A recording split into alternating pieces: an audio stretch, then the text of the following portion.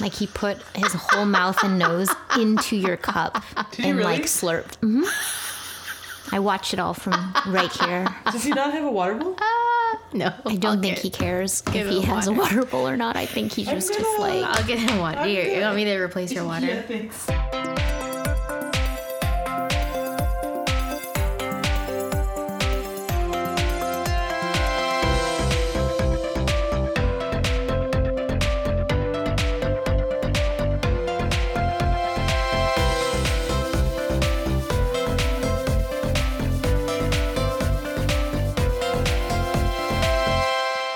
Everybody, it's the Bull and the Badger podcast, where Asian American culture and mental health intersect.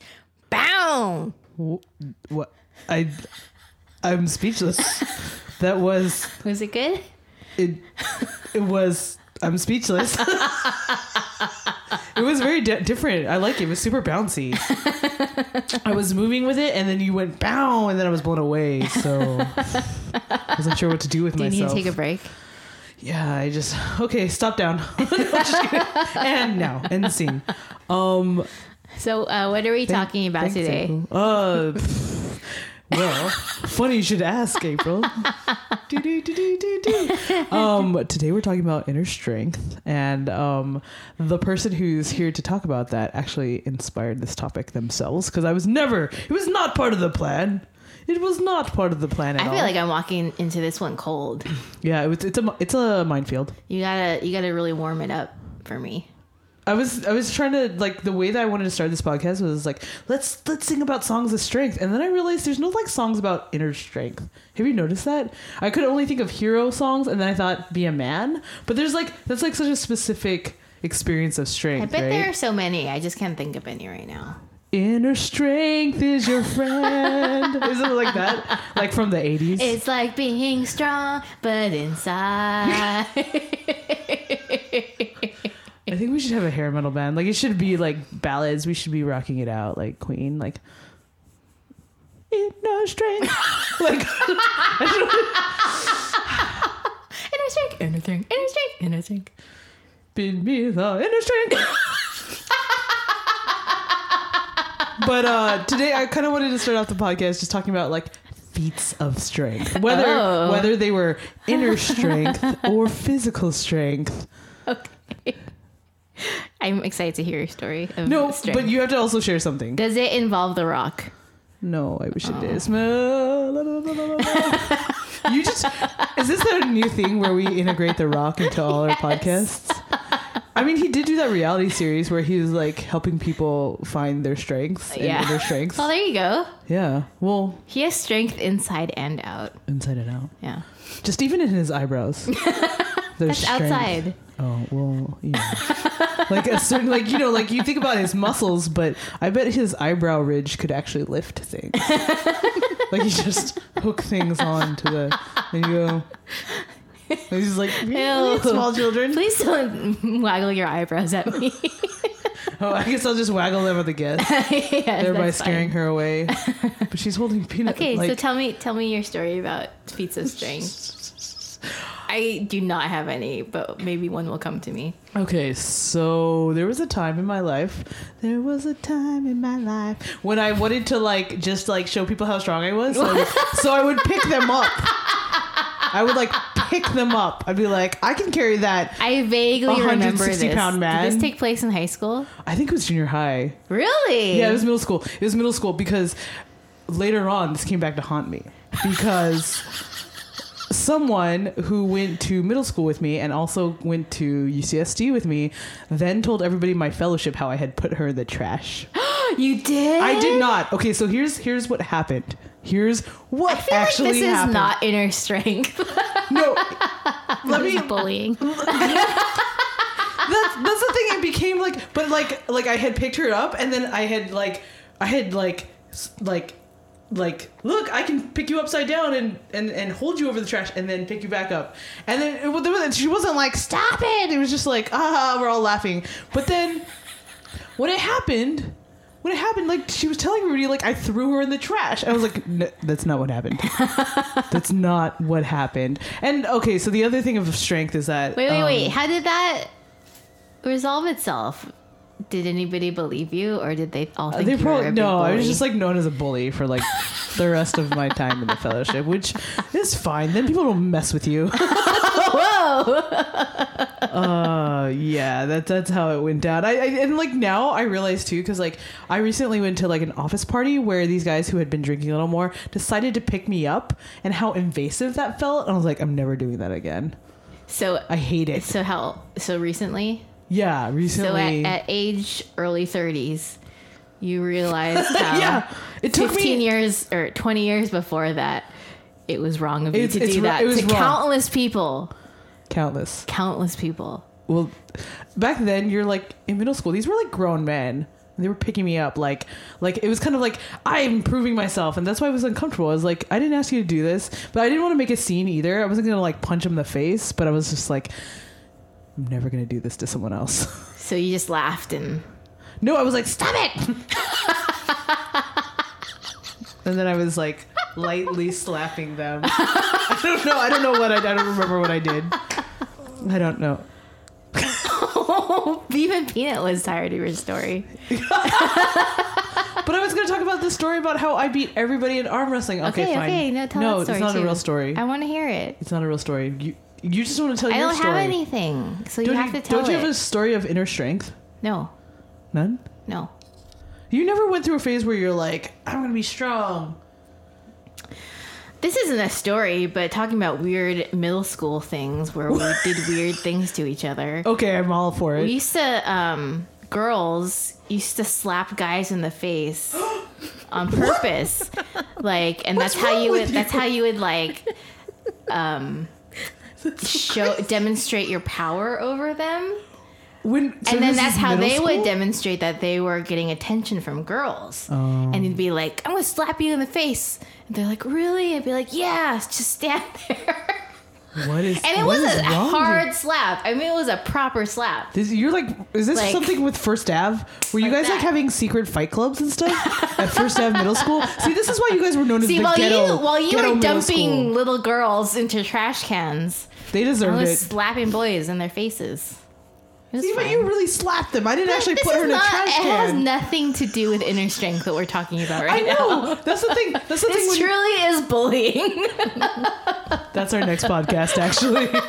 We could change it into this one. No, but like, here's the thing with strength, right? Like, is the way that we view strength is often in a physical way, or like even for in an Asian way, like So when it's inner strength, it's not Yeah. physical. right. But then people don't consider inner strength. Is that correct? I don't know. I view inner strength as strength. All right. Well, name someone who you feel like has a lot of inner strength and how they demonstrate it. I feel like my parents have a lot of inner strength, and they work really hard and don't complain about stuff. And you know, Another example besides your parents, peers. You don't have to name names. my boyfriend has a lot of inner strength. Nice. In a way that you know, he's I don't know how to say it. He's not a headstrong person, and so he often kind of like, especially because I'm very hard-headed, he kind of like gives in a lot.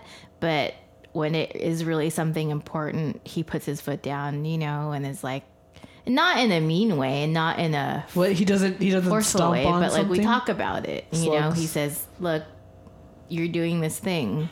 Knock it off. It's silly." Has he ever defended you to anybody or? I don't know. I'm not around him all the time. Oh, I think that people have inner strength every day. Every person I meet with has inner strength. every person you Yeah. encounter? I think seriously, to make it to this age without having inner strength is impossible. You have to build up some kind of reserve of, you know, what you need to get through the day, you know, and like be resilient. I mean, I think resiliency has a lot to do with inner strength. Yeah, I think a lot of people rely on like fake strength though, or other people. Maybe to be people their you strength. know, but in my life, just kidding. No, that's exactly what you're saying. It's kidding, not kidding. Hashtag kidding, not kidding. No, but like, I think a lot of people, and when I think about people who have like, so say everybody has a specific reserve of inner strength. There's not everybody's like acting on it or, you know, like working on it or developing Well, it. I don't think that it needs to be something super showy that other people can see. I mean, do you know everyone's inner ecosystem of feelings and thoughts and the things they go through every day? No. That's every person who is around you is a mystery in a universe, and you cannot know everything that's going on with them. Of course so you not. can't assume that no one is acting on their inner strength ever, because you don't know that. That's not what I'm saying. I'm not saying that people don't have a reserve of inner strength, but I'm also saying that there are people who, in their patterns of behavior, So don't outwardly, demonstrate. it's only what you perceive as what is inner strength. If and you they're continue showing to it. like act in negative patterns, you know, like there is a reserve of inner strength that's lacking or needs to be developed. Do you think that someone else needs to develop their inner strength? No, I do too. But I'm just But you're saying that most people don't exhibit their inner strength on a daily basis. I don't have numbers, but I'm saying I think that inner strength in general is not highly valued.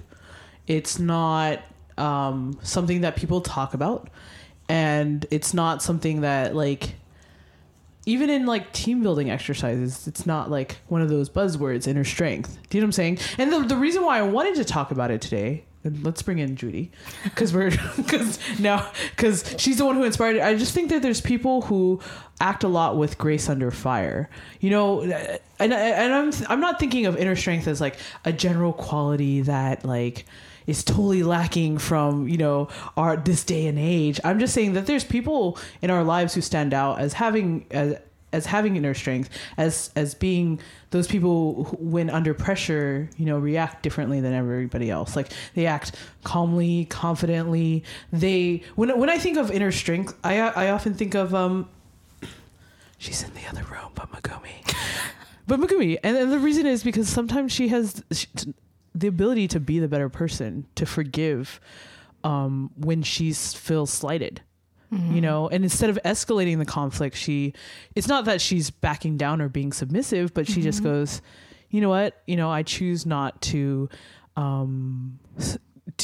engage in a level of pettiness or to in this you know, in this interaction be, you know, more forgiving. And because like I think like what I lack in inner strength is like the ability to kind of like remove myself and to be more sympathetic or empathetic or whatever you want to call it, and say sorry. Does that make sense? Like the ability to say sorry, I think takes a lot of inner strength. So sorry. No problem. Judy, I know from film school. She's a year ahead of me. And she was like, even though we're basically the same age, like I was like, Judy Phu, another Asian American female in the program. You know, it's just like you gotta zero in on those other Asians, and like she just had a lot of knowledge. She was like our TA, so thereby, of course, she already knows so much more than us. And but then we also worked together on my documentary where I dragged her around all of California for like 3 years straight. 3. Anyways, I think it was 4. It was a long time. How fun. And no, dude, you have to be a certain kind of person to just have to sit in the car with me for that long.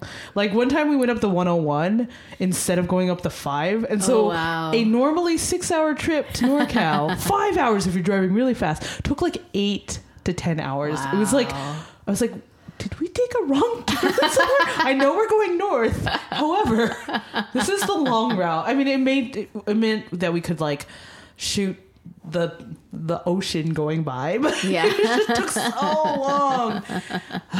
Anyway, yeah, and Judy, we had a conversation in the car, and I think we were driving back from like a shoot or something like this. This is very recently. We're working on something else together now. And she gets to direct this time. Woo. But basically, like, we were talking about inner strength. Do you remember that conversation? Not really. I asked you. She doesn't remember.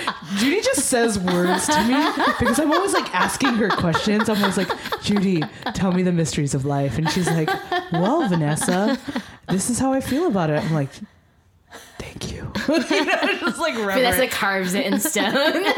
Like Judy's like, what did we talk about? She's like, what's happening? I don't even. I just drop pieces of wisdom like poop. So, anyways, that's nice. Hi, Judy. the perfect analogy. Well, can you describe yourself, like some of your background, like how you even ended up at film school or whatever, and what you're doing now? Yeah, sure. Make it brief. Make it brief. Got it. 10 words or less. My name is Judy. I work as a cinematographer. I'm a filmmaker. Sometimes I direct. I went to film school at UCLA, got my MFA, met Vanessa Yee, zoned in on her as well because Asian American No, you did storytellers. not. Hello. Yeah, no, absolutely I did. Even though you're a bad Asian. I am a bad Asian, that is true, but I still love you, and I still spend a lot of time with you, and I think that makes me a good Asian. Yes. Okay. Acceptable. I make up. My bad Asianness is... No, but you're so Asian in so many other ways that like don't like. You like, mean in appearance? well, in on my appearance, face. but you actually like My last speak name. your native language. Like, there's things about Judy that are much more like you're actually like basically first or second generation, however you want to count it. Oh, yeah, Which true. makes you closer to Yeah. Yeah, I'm a first generation oldest child of Vietnamese war refugees. They grew up in war-torn Vietnam, really, really poor, a legacy of just poverty and colonialism and immigration and basically displacement, trying to find a sense of their identities. So I am here with that legacy. So when we talk about identities of displacement, like what does that mean for a child of that identity? What does it mean? I mean, I think it means a lot. I think it really defined how I grew up. I feel like I grew up with this cloak of the model minority myth that I felt that I didn't belong to.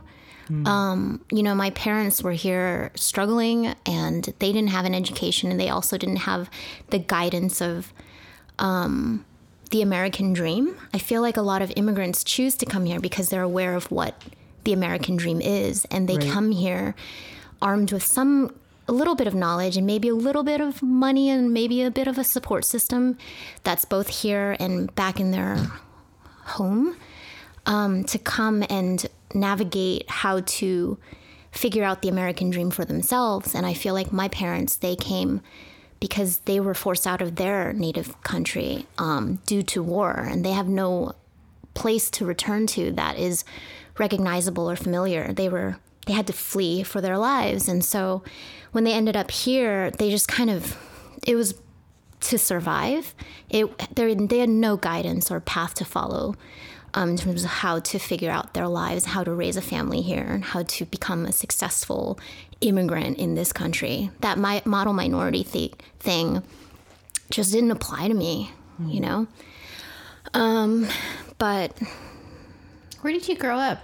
I was born and raised in Boston, in South Boston. She's a Southie. I'm a Southie. My parents got married in San Francisco, and then they decided to move to Boston because somehow along the way my dad was convinced that Boston was the place to raise a family. Just completely not true. Especially for Vietnamese immigrants who are used to a tropical kind of environment. My mom did not like Boston at all. The weather was not for her. But I was born there. I lived there till I was about 9, and then my mom missed California so much. Her half of her family ended up immigrating to San Francisco, and she just really wanted that base. Right. And they were struggling a lot in Boston, so we ended up returning to California.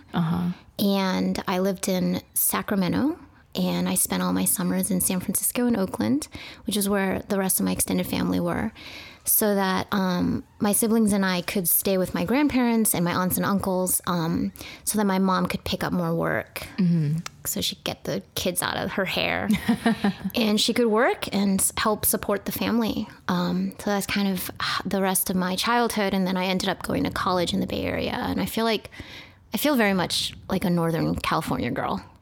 Boo. I love Northern California so freaking much. Judy tells a wonderful story about her family, and Vanessa goes, boo. I know. That's I was reacting to our friendship NorCal is girl. strange. Mostly because I'm strange, but no, it's reacting to the NorCal. It was a beautiful story, though. And I'm curious, April, if like you see kind of like some parallels, because I know that you're also. Are you? I mean, do you consider yourself first generation? I don't know. I know different people in different cultures count differently. All I know is that my parents were not born here and I was born here. So I don't know, whatever that makes me. Right. Well, and then your mom and dad had picked up a lot of like jobs in order to like become, you know, like and pursue that dream, right? Like to you know, I'm a little sketchy on the exact dates and things like that. But my mom, I don't know, we need to reflect on Judy's story, I feel. No, I'm very we'll definitely curious come to back. hear about you. Well, my mom, she went to nursing school in the Philippines in the city of Zamboanga in the south, which is a more rural area. And she, you know, when you're a nurse trained in another country, oftentimes you're sent where you're needed. And so she was first sent to Arkansas, Little Rock, Arkansas. And I think it was like the dead of winter when she got there. And she said that she would just look out because they gave her a room in the hospital before she got situated. And she would look out, you know, at the snowy city outside the window, and she would just cry because she didn't, you know, she was in a completely new place, and none of her friends were around. They were all sent somewhere different, you know. Geez. And then I don't know if she went somewhere else, but she had friends in Chicago, so she had some time in Chicago. And then eventually a lot of her friends and my mom settled in California, which is where she and my dad met up. Now, I think that they had known each other before in the Philippines, and then they agreed to meet in California. I think that's how it went. But yeah, my mom was a nurse, a bedside nurse for a very long time, for 30 years. And then toward the end of her nursing career, she picked up like another nursing related field, a career in a nursing related field. And my dad, you know, had worked ever since he was a small child in the Philippines and held like he was like I think he was like a shoe shiner when he was a kid. He like sold newspapers when he was a kid, and just all his life worked. And he'd always been kind of an entrepreneur and wanted to work for himself, which is what he did when he came to the States. So, yeah. Cool. Wow. So my dad's had lots of different jobs, but like you were saying, Judy, like, you know, they were not, like in your parents' case, they were not refugees. They came over with, I think, a very clear, distinct idea of what America was and the opportunities that afforded them. And, you know, it wasn't easy for either of them. It takes a lot to leave your home country, you know, and like, and just resources wise, like so poor, like how do you make that transition? Like you're poor at home and then deciding to go to another country where you don't speak the language, or they did speak English actually, but like, you know, it takes a really great leap of faith. And if you have a choice, you know, that's a good thing. And if you don't, then you make it work, I guess. Yeah. Yeah. Either way, it's hard and it's lonely. It helps if there's a support system on both sides, but it's still a transition, and it's a really difficult and lonely one. Right. And you really do have to have, you know, to bring it to our topic, you have to have something inside you that makes you keep going, because there are plenty of people who it doesn't work out for them, you know, and that's not to say that they're weak people or anything, but, you know, what is a thing inside of you? Like, what is this idea that you have, or this survival instinct or whatever it is, you know, to keep going in the face of like a miserable life, you know, in a lot of ways. Yeah, a life very different from my life. Hey everybody, if you like what you've heard so far, check out episode 207 called Fight. Here's a quick sample. Well, if I had been able to express my anger more when I was younger, I wonder if I wouldn't be like the tough, like, little Asian girl that thinks she's a badass or something like that now. Well, I mean, my next question would have been, you know, based on your stories, I feel like if you also feel similarly about, thanks, Judy. Judy, if you feel similarly to April in the way that you feel like your parents demonstrate a lot of inner strength, which I think we've had a lot of discussions about your mom specifically, and just being a demonstration of that. And I feel like growing up, we get to see that and we get to borrow from that, you know? So, I mean, do you think that was something that was consciously happening as you were growing up, or something that you realized afterwards, like later in your adult life? Now that you're like 58 or something. Sorry, I made it sound like you were like on your last legs or No, something. I'm old. I'm old. We are old, yeah. But yeah, was that something that you noticed growing up? Was what something I noticed? The inner strength of your parents in terms of having to survive. Yes, I think it took a while. I think that when I became a teenager, I was not noticing anything that my parents were capable of whatsoever. I think I definitely went through this teenage period in which in forging my own identity, I was trying to distance myself from my parents and how they led their lives and how they had struggled all their life, basically. I was tired of seeing their struggle and I just didn't respect it anymore. I was trying to figure things out on my own, just like the life of being a teenager, and they couldn't serve as role models for that because their lives as teenagers was completely war-torn, completely like defined by poverty and migration and and political chaos. So they could not ever relate to my stupid, tedious anxieties, self-confidence issues, my desire to like go to college, but not knowing how to take those steps. And my parents never went to college. They didn't go to American high school. They had no clue what was going on with me. They didn't know what a prom was. They didn't know any of those things. And those were the things that filled my life at the time. I mean, it was so important. Prom was the most important thing when I was 16. Yeah. And looking back, that's so trivial. But at the time, I think I was really pushing my parents away. In retrospect today, I think that absolutely the way that they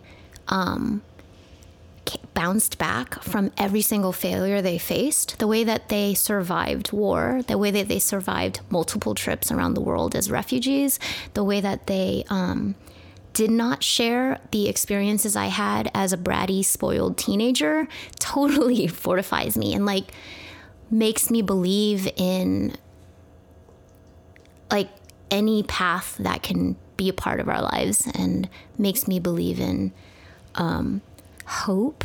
This is really gonna be cheesy. I mean, I really like, as a woman in my 30s now, I look back and I think of my parents when they were adults in their 30s and had 4 kids and were still dealing with language barriers and cultural barriers and social barriers, and then dealing with poverty and figuring out life in America, and then dealing with like 4 incredibly bratty, spoiled assholes who wanted a car and wanted all these things, who wanted and wanted and wanted from them, and just they couldn't provide in that crazy demanding way that we wanted. And ultimately what I got from them was just this great lesson plan on how to deal with real challenges that life gives you.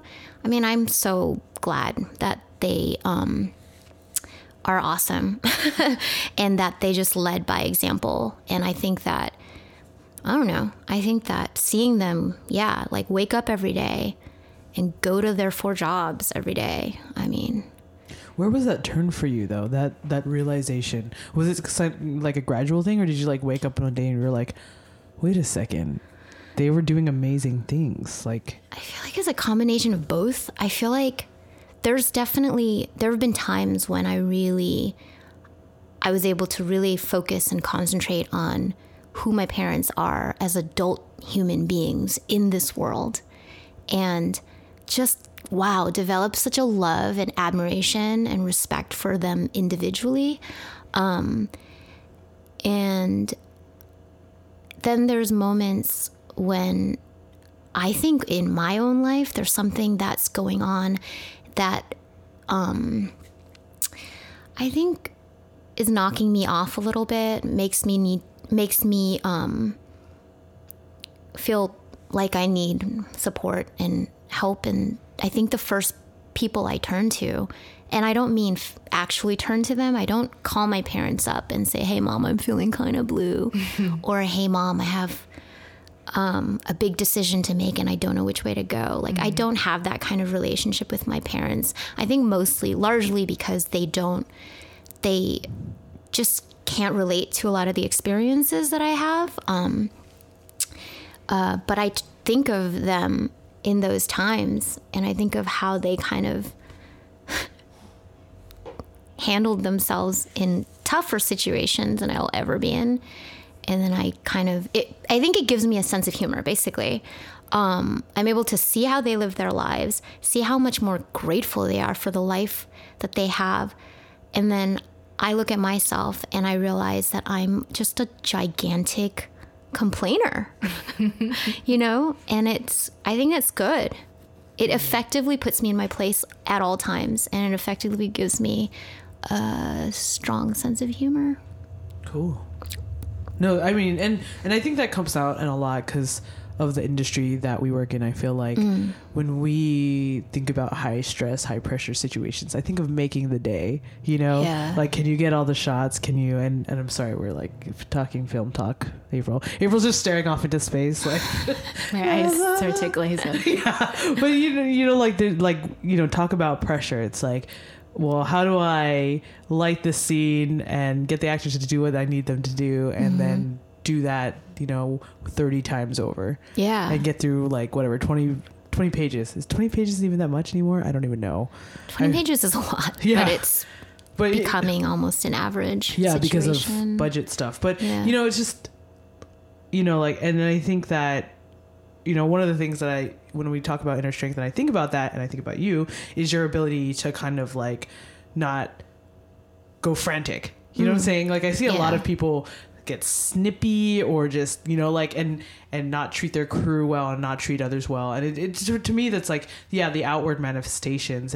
But we don't get to see that every day. We don't get to see well, why do you wake up today? And I think that's always telling. And I think that's what you're referring to, April, in terms of people's inner lives and how people cope, or how people, you said inner economy, I think was what is it, ecology? You said something really like that. Yeah. You should hold on to that phrase, because it's super cool. I think you said something like the ecology of their emotions or something really wise. That? Are you kidding? Are you stealing that from someone else? No. Because I want to steal that from you. Now. But so in general, we're talking about inner strength that we got from our parents. And I think, just so that I don't leave my parents out of this. We've done a lot of subject real quick. Just kidding. Oh no!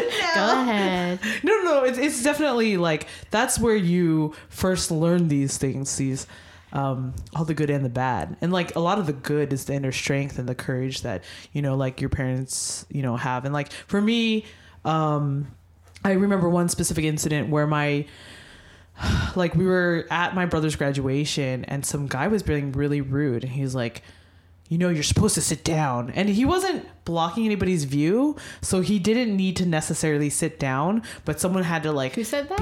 Like some guy who was sitting next to them and being assertive Said that to my dad. Okay. Sorry, that was not clear. So some guy was being rude to my dad and telling him to do something that he didn't have to do. Do you know what I'm saying? He didn't have to do it because he wasn't breaking the rules, or he wasn't, but this person was like, I think, and I don't want to like be like assume that he was racist, but there's like, I think there's a way that people and that are older in Arcadia tend to treat Asian people, because there's a sense of white people tend to treat Asian people. Yeah. Okay. And I've seen it. I mean, because it's happened to me, and like, you know, like there's just this sense of tension because of these, like they're immigrants and they don't understand what's going on, even though like my dad in ebonics. Anyways, so yeah, but then instead of like my dad reacting in a way like before, like when I was a kid, I wanted him to fight back. Like I wanted him to like be like, look, you're not allowed to talk to me that way, you know, like just be more explosive. But I think he like, you know, like just took the more gracious route and like decided to walk away from the conflict. And I think walking away from conflict, although, okay, so Asians are a little conflict avoidant, right? But I think in general, like there's ways of demonstrating strength that actually look like weakness a lot of times. And I think for me, and the way that I think about Asian Americans and inner strength, that's kind of what they value. It's not like a loud, boisterous kind of strength where you're like, I win every battle that I get into, you know, like I win every conflict that I get into. It's partly about survival, and it's partly about succeeding in a way that doesn't value individual accomplishment. Does that make sense? Everybody's kind of like, well, we're still thinking about it. My dad fights back, but not all the time. Just a couple times I've ever seen it. I mean, or heard of it. And he'll say that like, I am a citizen of the United States. He said that a couple times. Whoa. I mean, once when I was a little kid, you know, and once I wasn't there for the second time, but that was like, the second time was in Arcadia, and he was getting yelled at by an older white man. Yeah, it's tough. It's tough to know when to fight those battles, and I think that's like wisdom plus inner strength, kind of like figuring that out for yourself. And I think we have different conflicts than what our parents encountered. And I'm curious, kind of just two connected questions, like because we don't live with an immigrant mentality, or we don't have a refugee background per se, you know, like what things don't you want to take from your parents? And then also like connected to that is, what kind of inner strength things did you learn for yourself on your own? Like when you were out in college and you were trying to like live on your own as an adult and be self-realized and things like that. Like what kind of inner strengths are separate from like your own family culture? So does that make sense? Mm-hmm. What was the first one again? Well, like things like, you know, like, you know, one thing that I think about when I think about immigrants and refugees is like, they're not really allowed to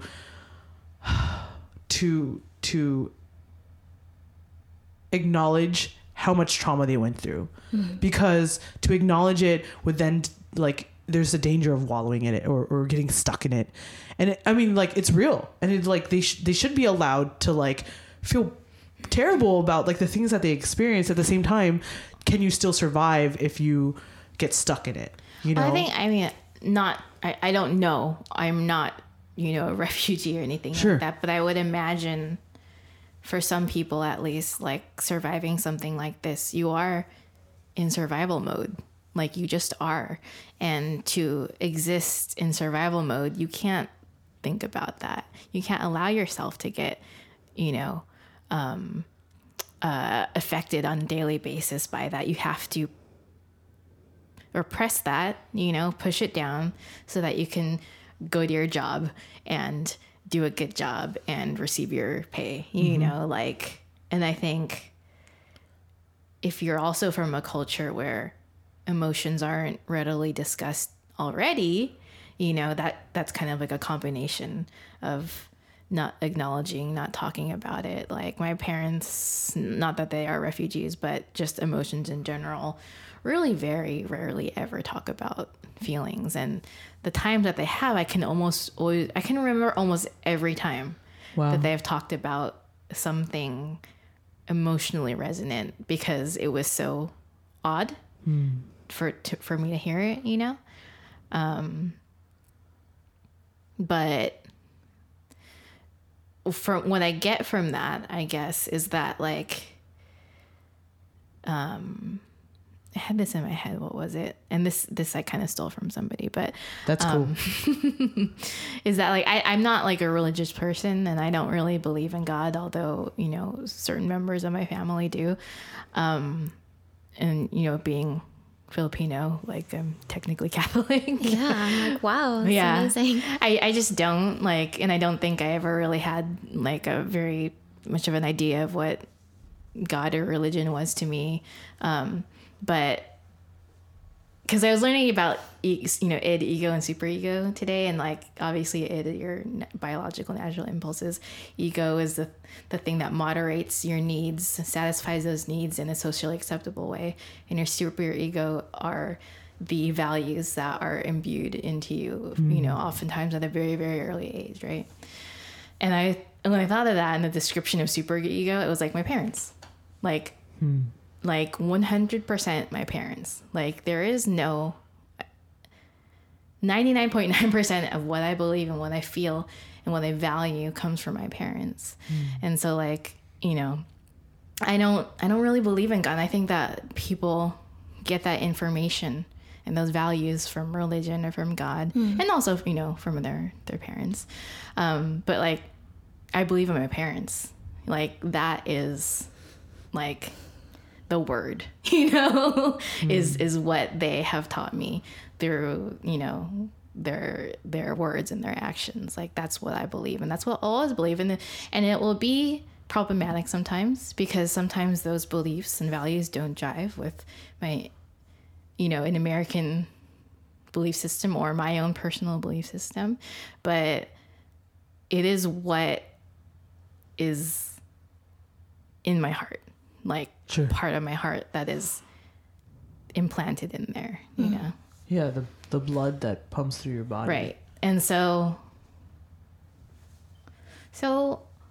what do I think is important separate from that? And like, and what did you get for yourself? Because like, arguably, and sorry, I should have said this, the first thing is that we're not in survival mode in the same way that our parents had to be, you know, and it's like, at what point, you know? I mean, I think that the reason why, like, you know, we're doing this, I think, is because I feel like you have to, when you're not in survival mode, you know, you have to acknowledge your feelings.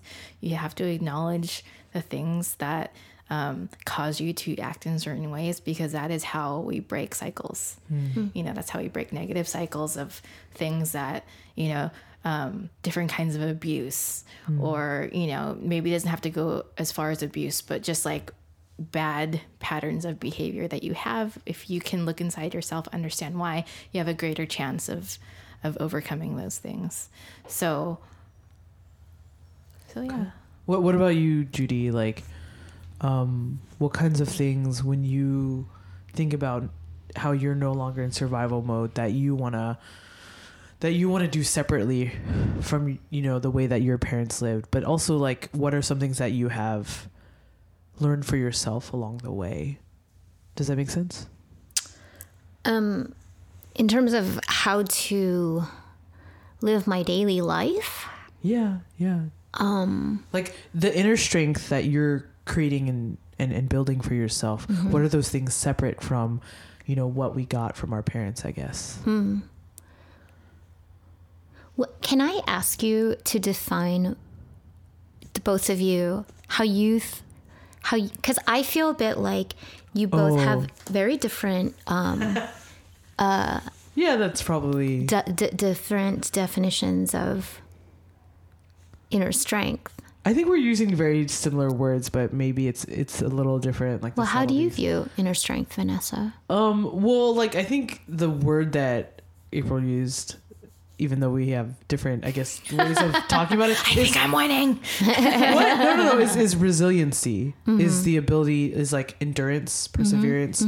The idea, like, we talked about, like, well, why do you wake up? And it's not like, inner strength is not necessarily like, why do you keep going, but the ability to keep going, or the ability to be the things that you value, I guess. Inner strength is something that is usually for me associated with courage, but also, like I said, grace under pressure, where you end up being the better person. And that to me is inner strength, is like the ability to act on the best parts of yourself, even when it's hard, if that makes sense.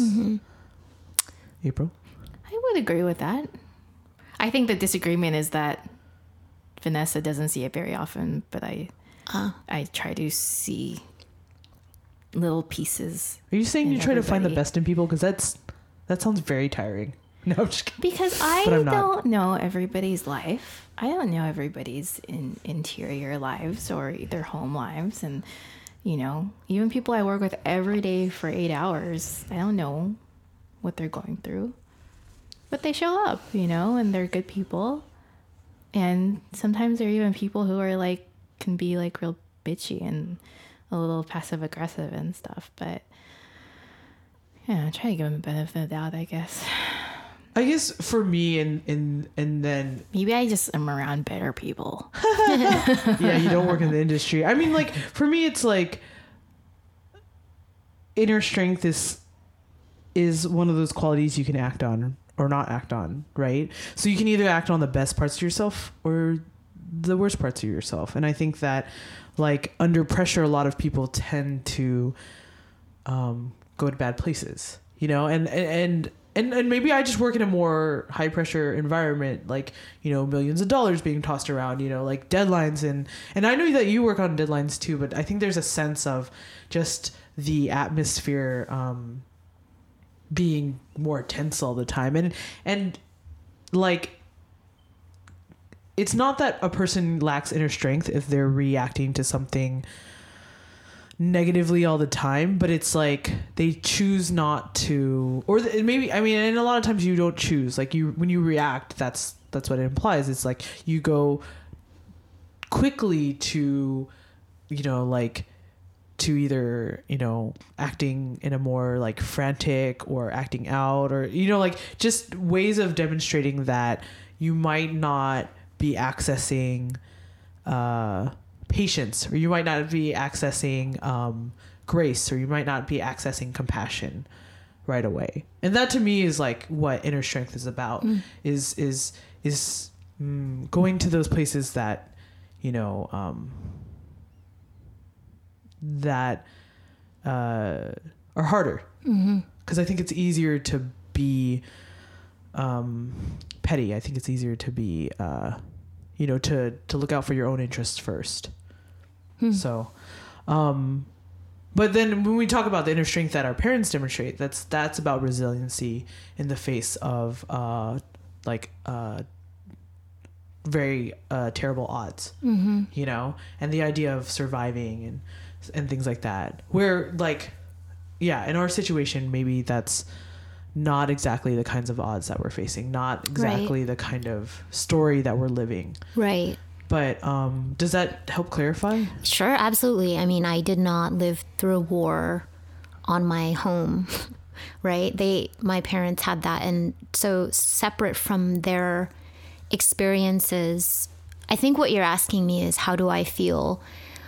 Like, I developed my own inner strength, maybe separate from my parents' childhood or their lives, and how they found their levels of resilience and survivalism. Yeah, I guess what I'm trying to say is, like, what happens in the beginning is that we do get a lot of, like, you know, what April talked about is like this super ego idea of like values and you know, the good and the bad from our parents, and that lays the foundation of our personality and how we act in different situations, and we continue those patterns. But at a certain point, you become an adult, you become self-aware, and then you either decide to continue embracing, or, you know, you branch out a little bit. Do you know what I'm saying? And I'm curious, because I would say that you're an amalgamation of like your blood and your identity and things like that. But beyond that, you know, what you love to do, like, Oh yeah. you know, like you're you, right? And I'm kind of curious of like, in terms of inner strength, you know, like what gives you strength every day, separate from like, I have to survive. Oh,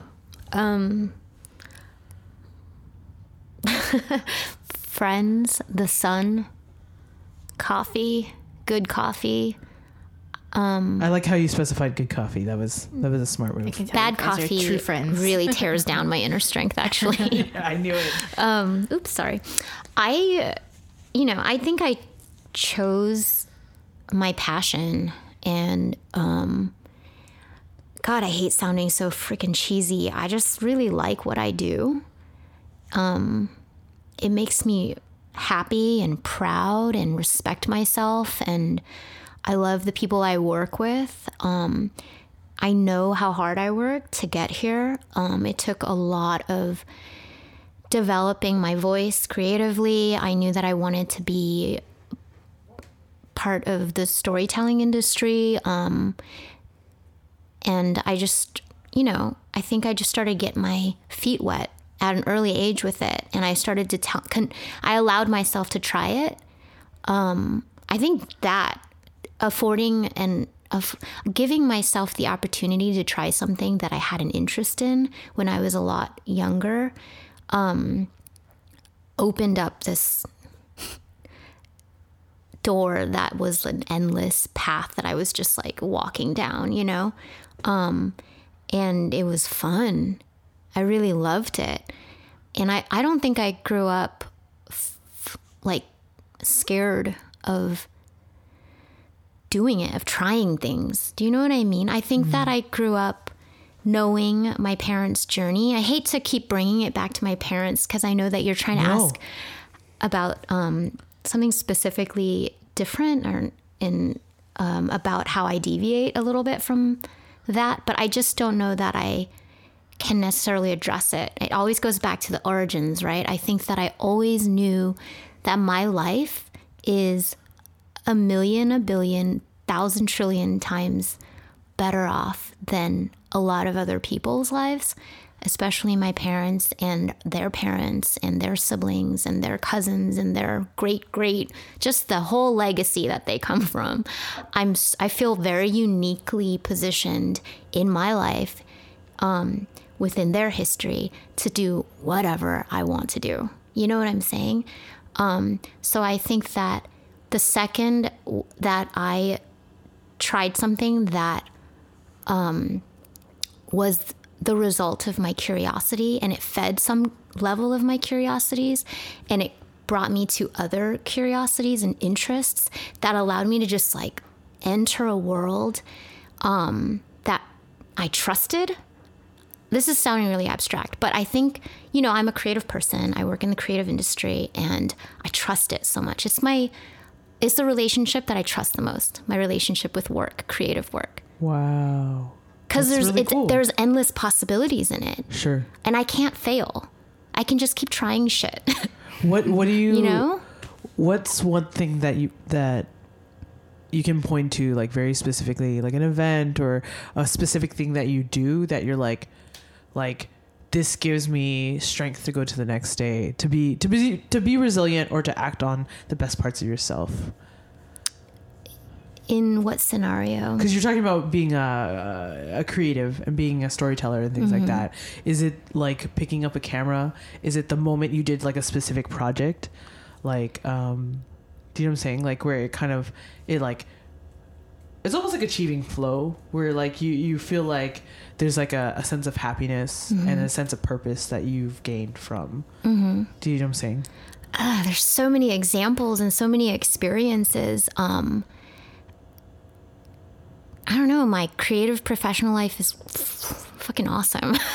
You know, I recently I recently rediscovered how much I enjoy comedy. I've been filming with a lot of comics who want to create their own content, and I love comedy, and I love comedians especially because with comedy, especially when it's in front of other people, it's one thing I think if you're like writing in a room and you're writing jokes, but it's another thing if you perform and you're trying to get a laugh right away or build up to a laugh, and you're testing the room and you're seeing how people are registering it and following. And those comedians are my favorite because they just try it. No one laughs. They try it again. They try something better, and there's no time or opportunity to think of if somebody doesn't like this. Do you know what I mean? They don't, because if somebody doesn't, they just have to keep trying and keep fighting for that laugh. I love working with comedians. And I think that this year I've started working with a lot of funny people who want to be funny, people who enjoy making other people laugh. That shit is awesome. I love spending time with those people, and I love when they try to make me laugh, because then it makes me want to make them laugh, and then we love each other so much. And then when we create something that visually is meant to make other people laugh, we don't know if it'll work, but we can try it. That whole that space of possibilities and testing possibilities, that science is magic. It's awesome. I feel really empowered when I'm in those situations, and I'm laughing the whole time. And sometimes we're not laughing. We're kind of like, that wasn't funny. Are you okay that I just told you that it's not funny? And everyone's kind of like, yeah.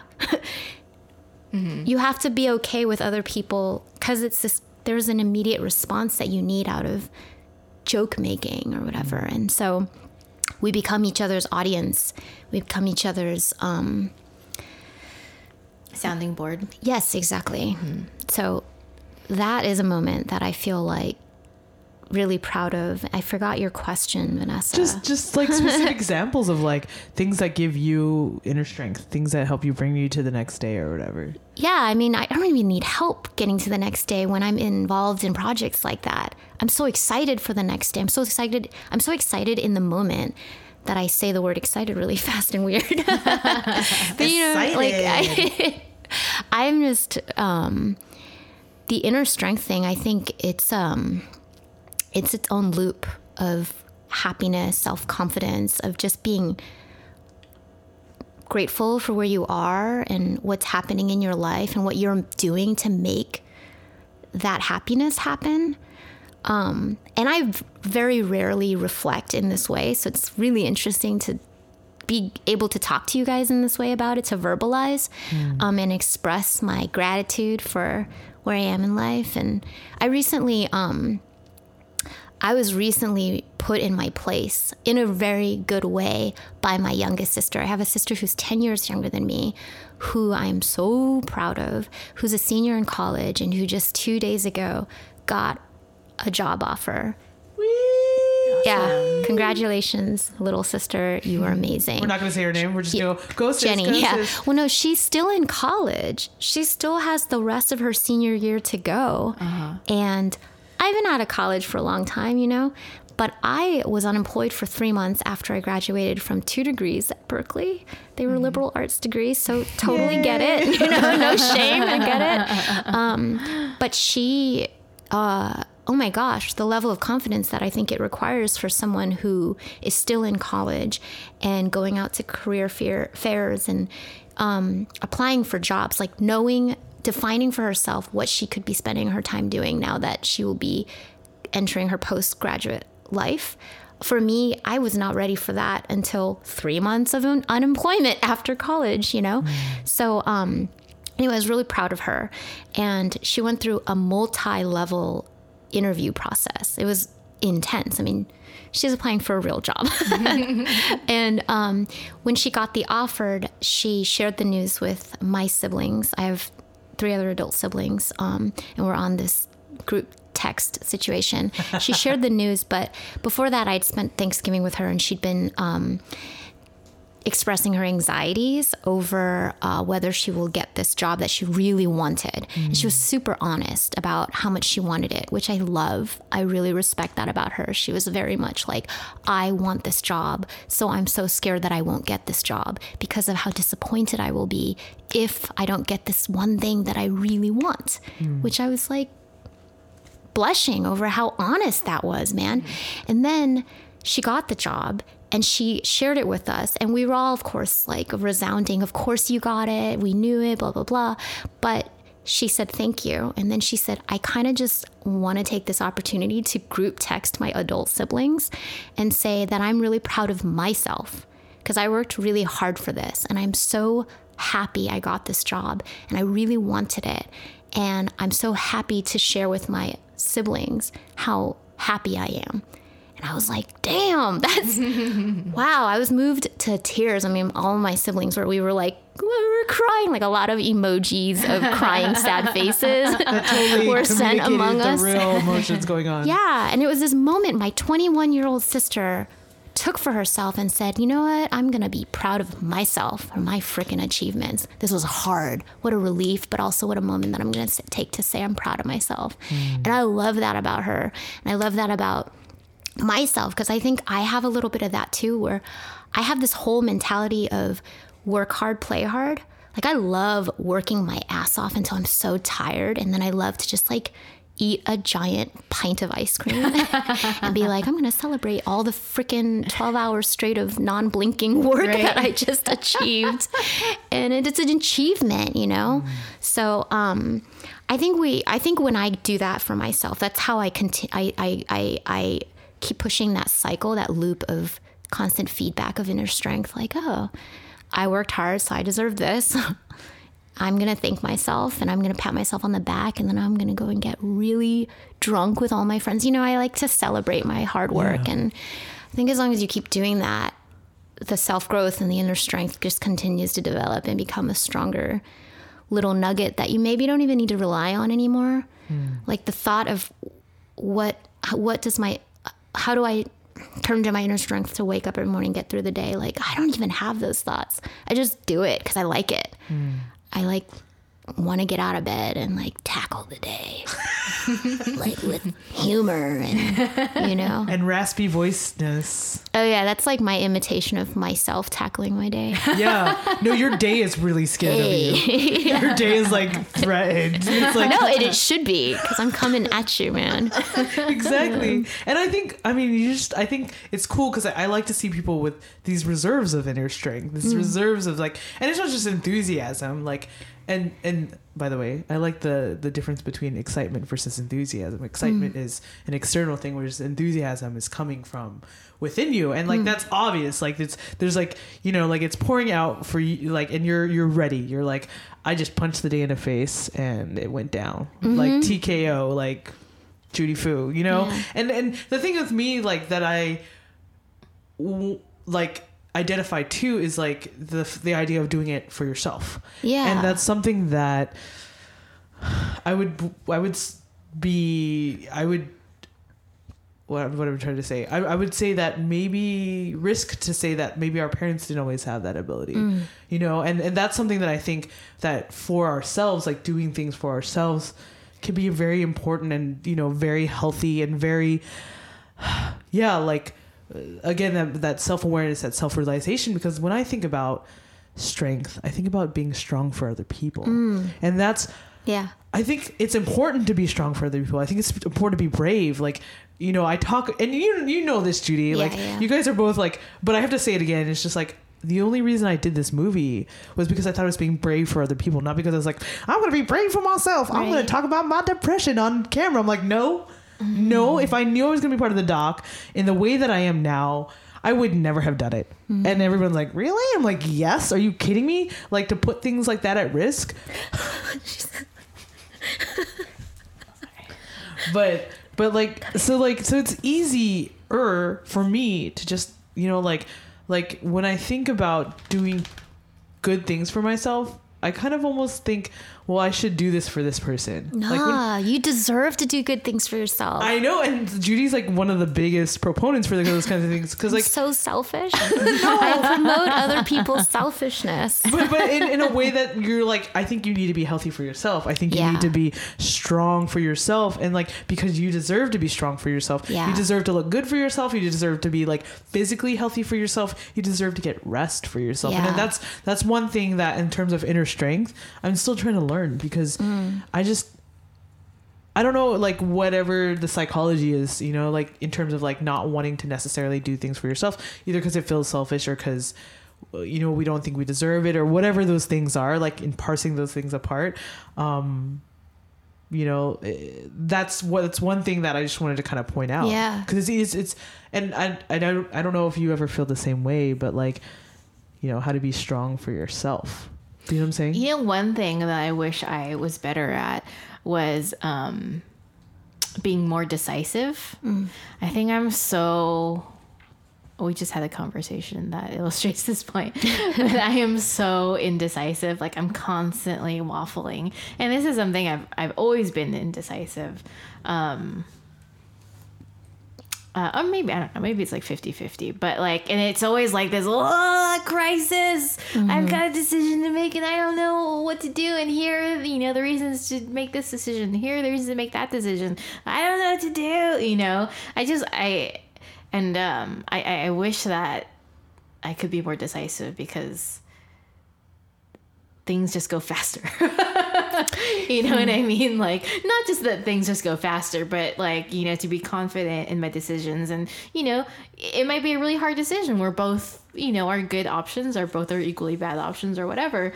But to make a decision and trust that decision and just go with it. Like I think about my sister. One of my sisters is very, very decisive. The other one is not so much. But my sister who is like, you know, when she was getting married and, you know, she made like 5 appointments for gown, whatever, not rehearsals, gown fittings or gown trying on, you know, trying on different wedding dresses and stuff. Gown trying ons. Gown trying ons. And then she tried on the first one, liked it, bought it. Canceled all the other ones. You know, she didn't need to see the other ones to see. She knew that she liked that one and she went for it. You know, like, and she is that way with everything in her life. Like, I like this color. I like that house. I like whatever. It's fast, you know? And I'm like, man, I wish. Is that associated with inner strength, you think? Like a decisiveness? Well, you know what is indecisiveness is associated with anxiety. Oh. And so I wish that I could be more decisive so that I could have less anxiety. Yeah. No, that makes sense. That would make me have me more that would have me more strength in my body. I like how you decisively chose that phrase. Yeah. That was good. Actually, wow. I was really impressed by that.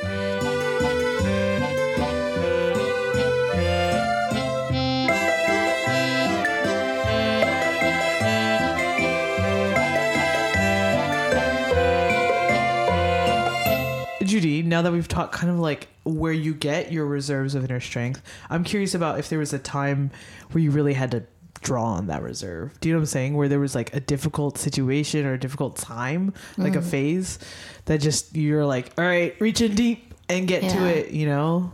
Yeah. Oh yeah. I look back on those years and I think of how I can improve upon how I handled myself. But for sure, I think that I definitely went through a time that required a lot of work and a lot of just being my own motivating kind of companion. I think sometimes when I don't know how to address this actually, but your question is how? Or would like name a specific time where you had to like draw on your inner strength in order to like keep going to the next day, because you know, like right now you're in a place where things are going well for you and you're like embracing that, and I think there's times when things are rough. Yeah. You have to be strong. Yeah. I I'm like, you guys are watching me go through my head and figuring out how to filter out super personal things and then things that I'm like, oh yeah, I'm down to share that. No, but then that's compounded with that event that I don't want to share. Anyway, I guess in general, there was definitely this time when a lot was going on in this like 1 or 2 months back to back, it just felt like a constant.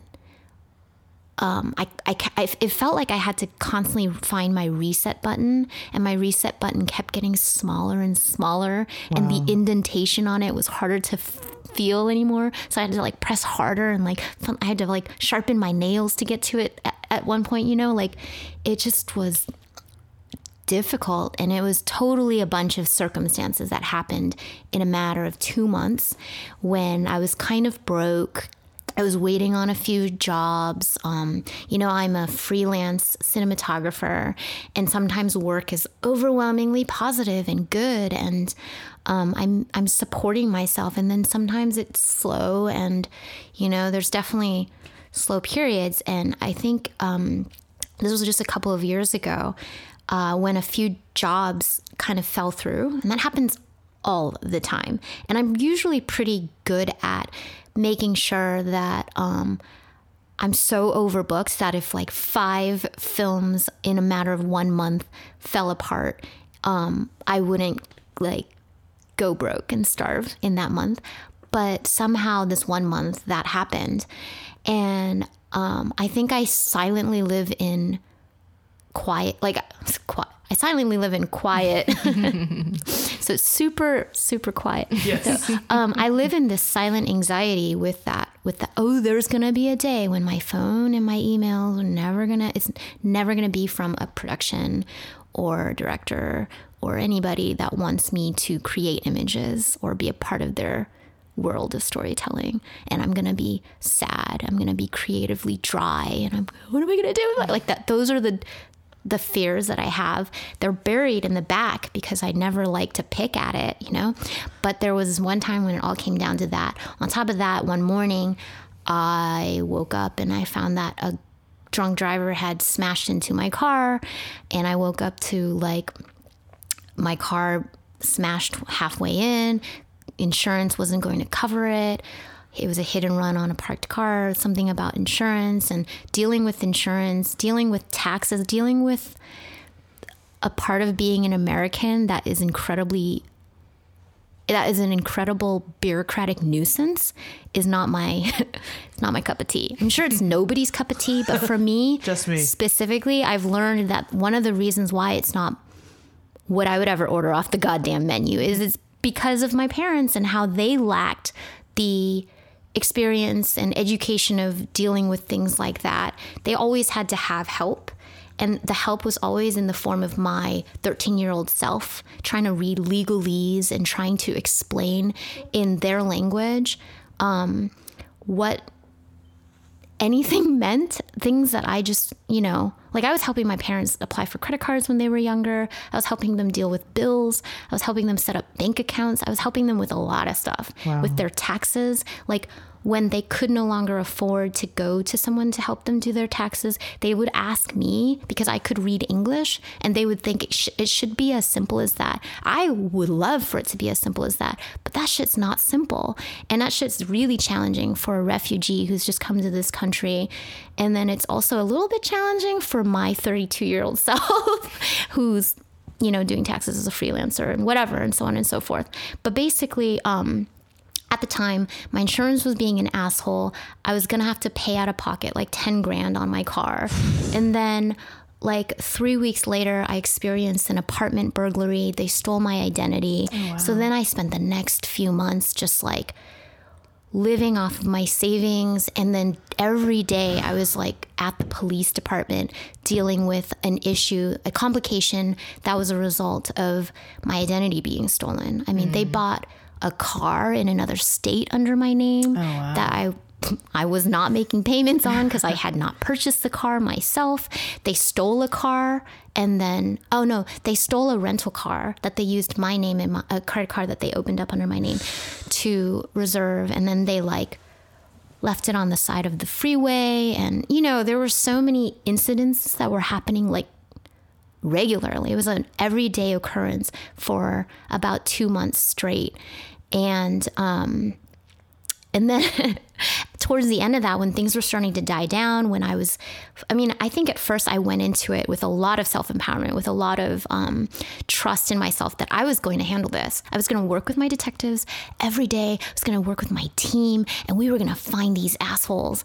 And instead, we found fingerprints in my home, and it matched up with one person who was in the system, and it pulled up a photograph, a mugshot of this guy who looked so drugged out. And it turned out that he'd already been arrested. Like when the fingerprints came back about 2 months after my burglary, the only set of fingerprints that came back to match anybody's it matched someone who was clearly a drug addict, who had been in and out of jail, who did not come from a good situation, and who had just a week prior to that information coming to me been sent back to jail for a different burglary. Oh, wow. So it was this moment that didn't feel all the way conclusive. It didn't feel redeeming. It was just information that made me feel horrible. And it was information that, I was sitting in my own home imagining this guy kicking it, getting high in my home and stealing my shit and spending all my money. And then, so that was a period of time that I felt really tested, and I was just really frustrated, and I didn't know what to do. The detectives weren't getting anywhere. Yeah. I had grown up on so much Law and Order. I totally believed that they were going to find these guys, and they were just like, you idiot. Identity theft is the number one growing crime today. There's just no way to find who these people are. And right now we just found out who one of them is, and he's in jail. And currently my identity, they were still opening up new accounts with different credit cards. What? They were still, they were changing my address through the U.S. Postal Service. So my mail wasn't coming to me. It was coming to some other home. And I was like, constantly chasing. I was doing my own level of detective work. I was playing Veronica Mars. I was chasing them alongside my detectives. And then I think in order to fortify my own creative life, I was writing about it, trying to create like a fun mystery out of it. And it wasn't a fun mystery. I never solved anything, but I think that it was turning to like, oh, maybe I can get a cool story out of this, and looking at it as if it wasn't my actual life, allowed me to persist with it and find some angle to viewing my problems as as a problem that I could discover the solution to, even though I think it came to this point where I knew that I was not going to, nothing positive is going to come out of this. I think I always look at situations as if like, oh, there's something positive that can come out of it. I learned something, and I learned to,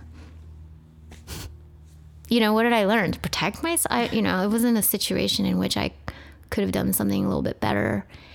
I just learned to deal with it, to manage the shittiness of it through art, through trusting in my relationship with work again. And anyway, that was like the longest story I've ever told. It's a long story, and I don't know that there's no lesson out of that, I think. But well, I think the fact that I can't imagine like 2 months worth of having to do that every single day, and the fact that you really did try to get something out of it. I don't think a lot of people would do that. At the very least, it's like, I've got a story, but also sometimes there really is no lesson. And the only thing that you can do or only thing you can say about it is like, well, I got through that, and I'm still in one piece, I love that. No, you're right. I think because I come from a storytelling background, where I have this desire to create stories and to try to see experiences in this story way, I do try to find lessons anecdotes and experiences. And it's so great to be able to say, there's probably no lesson in this, but I'm alive, I'm here, I'm breathing, and I breathed through it, and I think the proudest thing I can say is that I handled myself with like with a type of dignity I didn't know that I had before. And I discovered that I could handle something like that. I discovered that shit exists. I didn't even know. And I discovered that in the face of it, okay, I can deal with it. Right. And that's cool. Yeah. I'm cool with that. Yeah. It's a lot. I think a couple of years later, I'm able to be like, that happened. I mean, even as far back as a year ago, I was still thinking about that scenario with like pain, you know? Yeah. Like, oh my gosh, I can't imagine. What a nightmare. So now that Judy's kind of shared a little bit about a time where she needed some inner strength, do you have any stories or tips?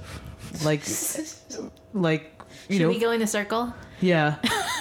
Yeah. But you have to talk about the person under your right.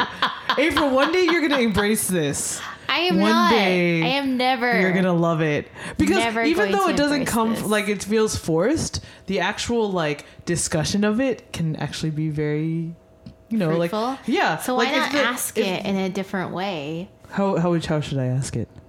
Just say, hey, April, what's one time that whatever? That's not how I said it.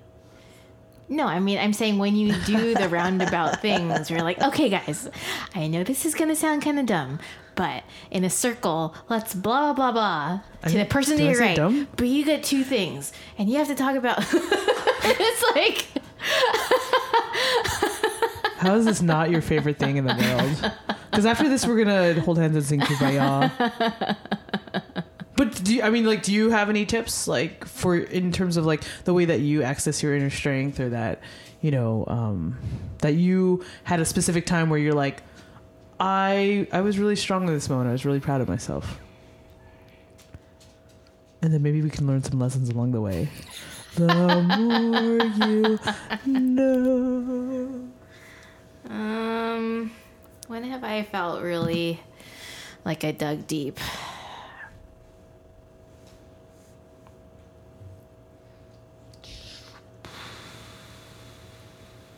I don't know.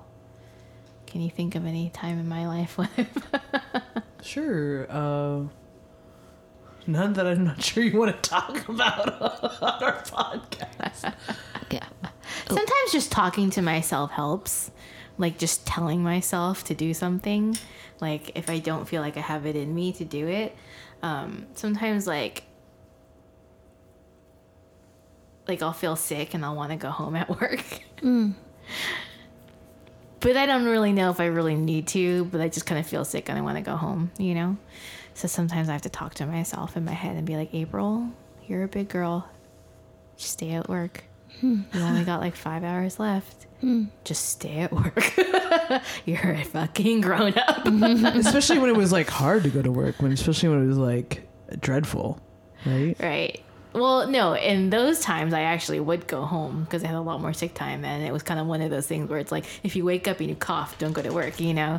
Like I had a lot more flexibility then, but you know, I'm at a new job now. I want to be responsible and I want to show that, like, you know, I'm going to show up. It's like a super boring example. Okay, that's okay. I think here's my new realization about a lot of things. Like there's times where I want to be a hero to other people, right? For instance. But I think like being a hero in the everyday stuff, making the sacrifice. Carey hero or Enrique Iglesias hero? Oh geez. Ooh. Both? Or a Bonnie You Tyler can't hero? do both. Wait, I want to be the wind beneath your wings. That's not Bonnie Tyler, dude. I know, but I like Bette Midler better. Oh, Does that count? I mean, Yeah, no, of course that counts. but like, you know, like you want to make self-sacrifices. Like there's this You want to make self-sacrifices. Yeah.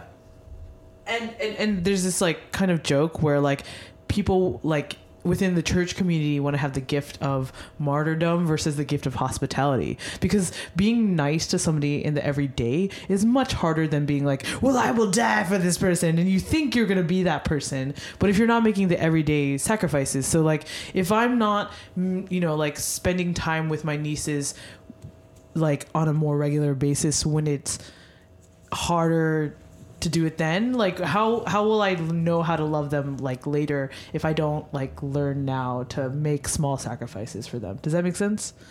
So like what I'm trying to say is that even in going to work and being a responsible person and showing up, being a grown-up and being responsible, like sometimes that does take that reserve, because like it's easier to drink Coke every day than to like decide to drink water. Or you know what I'm saying? It's like making those like little choices. Mm-hmm. That's not a good example because you just drank Coke, but I know. I was like, whoops. But so I think even though we dismiss like everyday things, like that's why I talk about inner strength as being the ability to like wake up and get out of bed to do something. And then, if you don't have that strength that day, then you can't also like beat yourself up about it. And I think for me, like in terms of inner strength stuff, like, and even just touching back a little bit on something that I think is separate from my parents, but is the idea of acknowledging feelings, but also talking yourself through that. Like, why do you really feel this way? Why are you really angry at the situation? What is getting you down about this? And going to those hard places with yourself. I think that takes inner strength, because I'm scared of those parts of myself that are unpleasant, that I work to not be, I work not to be a coward. I work not to be selfish. But a lot of times when I'm pissed about something at work is because my pride was hurt. Mm-hmm. Do you know what I'm saying? And I have a lot of pride about work, and I want to always seem like competent and good at what I do, but I can't be that every day. And I can't have my primary identity be this like amazing, like, like I'm amazing at work all the time. Do you know what I'm saying? And so acknowledging the feelings that I'm having, one, that I'm pissed. Two, that's great, Vanessa. I know.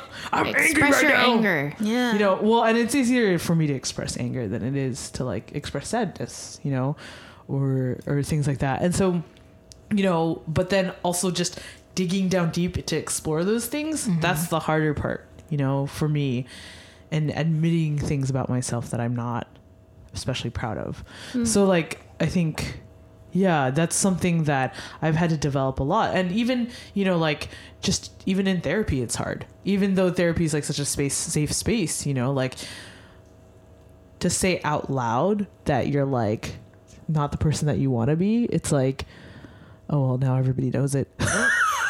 There's a sign over my head. But see, I think that's okay. Because as long as you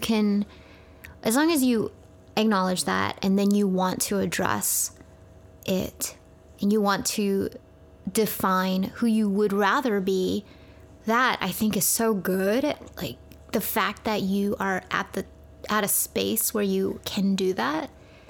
And then you just have this like set of discoveries you need to make about who you would rather be or who you want to work towards becoming.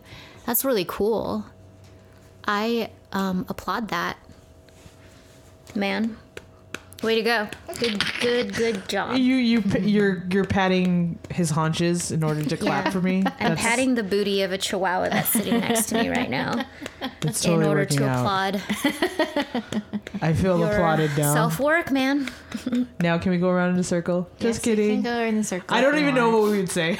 Well, think of it fast, Vanessa. This is a window that's going to close very soon. Well, I think we're ready to close up. So I think to bring it full circle, you should hold Judy over the trash can. You're right. I refuse to be bullied, guys. I can't. I have to ask permission now. And if she says no, then I have to. Can I slap you in the face? Yes. Oh my God. Hold Judy over the trash. I'll slap you in the face. And then what does Judy get to do? I don't know. Did you have any? Take a photograph of the whole situation. This is awful. I hate it. Let's end scene. Thanks, Judy. Thanks for I having hope that me. you had a good time. I had a great time. And she's lying. I really admire you guys for doing this. I think it's really important, really cool. Like so cool. You guys are really awesome human beings. Oh, thank you. I hate compliments are the worst. Did it. I know, we're done. We don't even have to record another one. So, all right. Thank you just make so this a much, two-parter. Judy. Hey, actually, you were awesome. You were very clear and articulate. And what? I get to give them out, but I'm not going to take them. Jeez. You know, you're just so thankful to have your enthusiasm kind of bullying us. Bully. I hope that we see each other before 4 years passes. My God, me too, April. I hope that you make the decision that you want to make. I hope that you guys make yourself available to make the decision for me. I'll give you all of the information. You guys make the decision for me. I'm Boring. gonna take this off. It's like, or Oh, yeah. you want to wrap it up? Okay, yeah. Or, Thanks, because Judy. I want to keep adding to that. Yeah. Thank you guys for having me. We did it. There's going to be some interesting editing on this one. Sorry. Bye. Bye.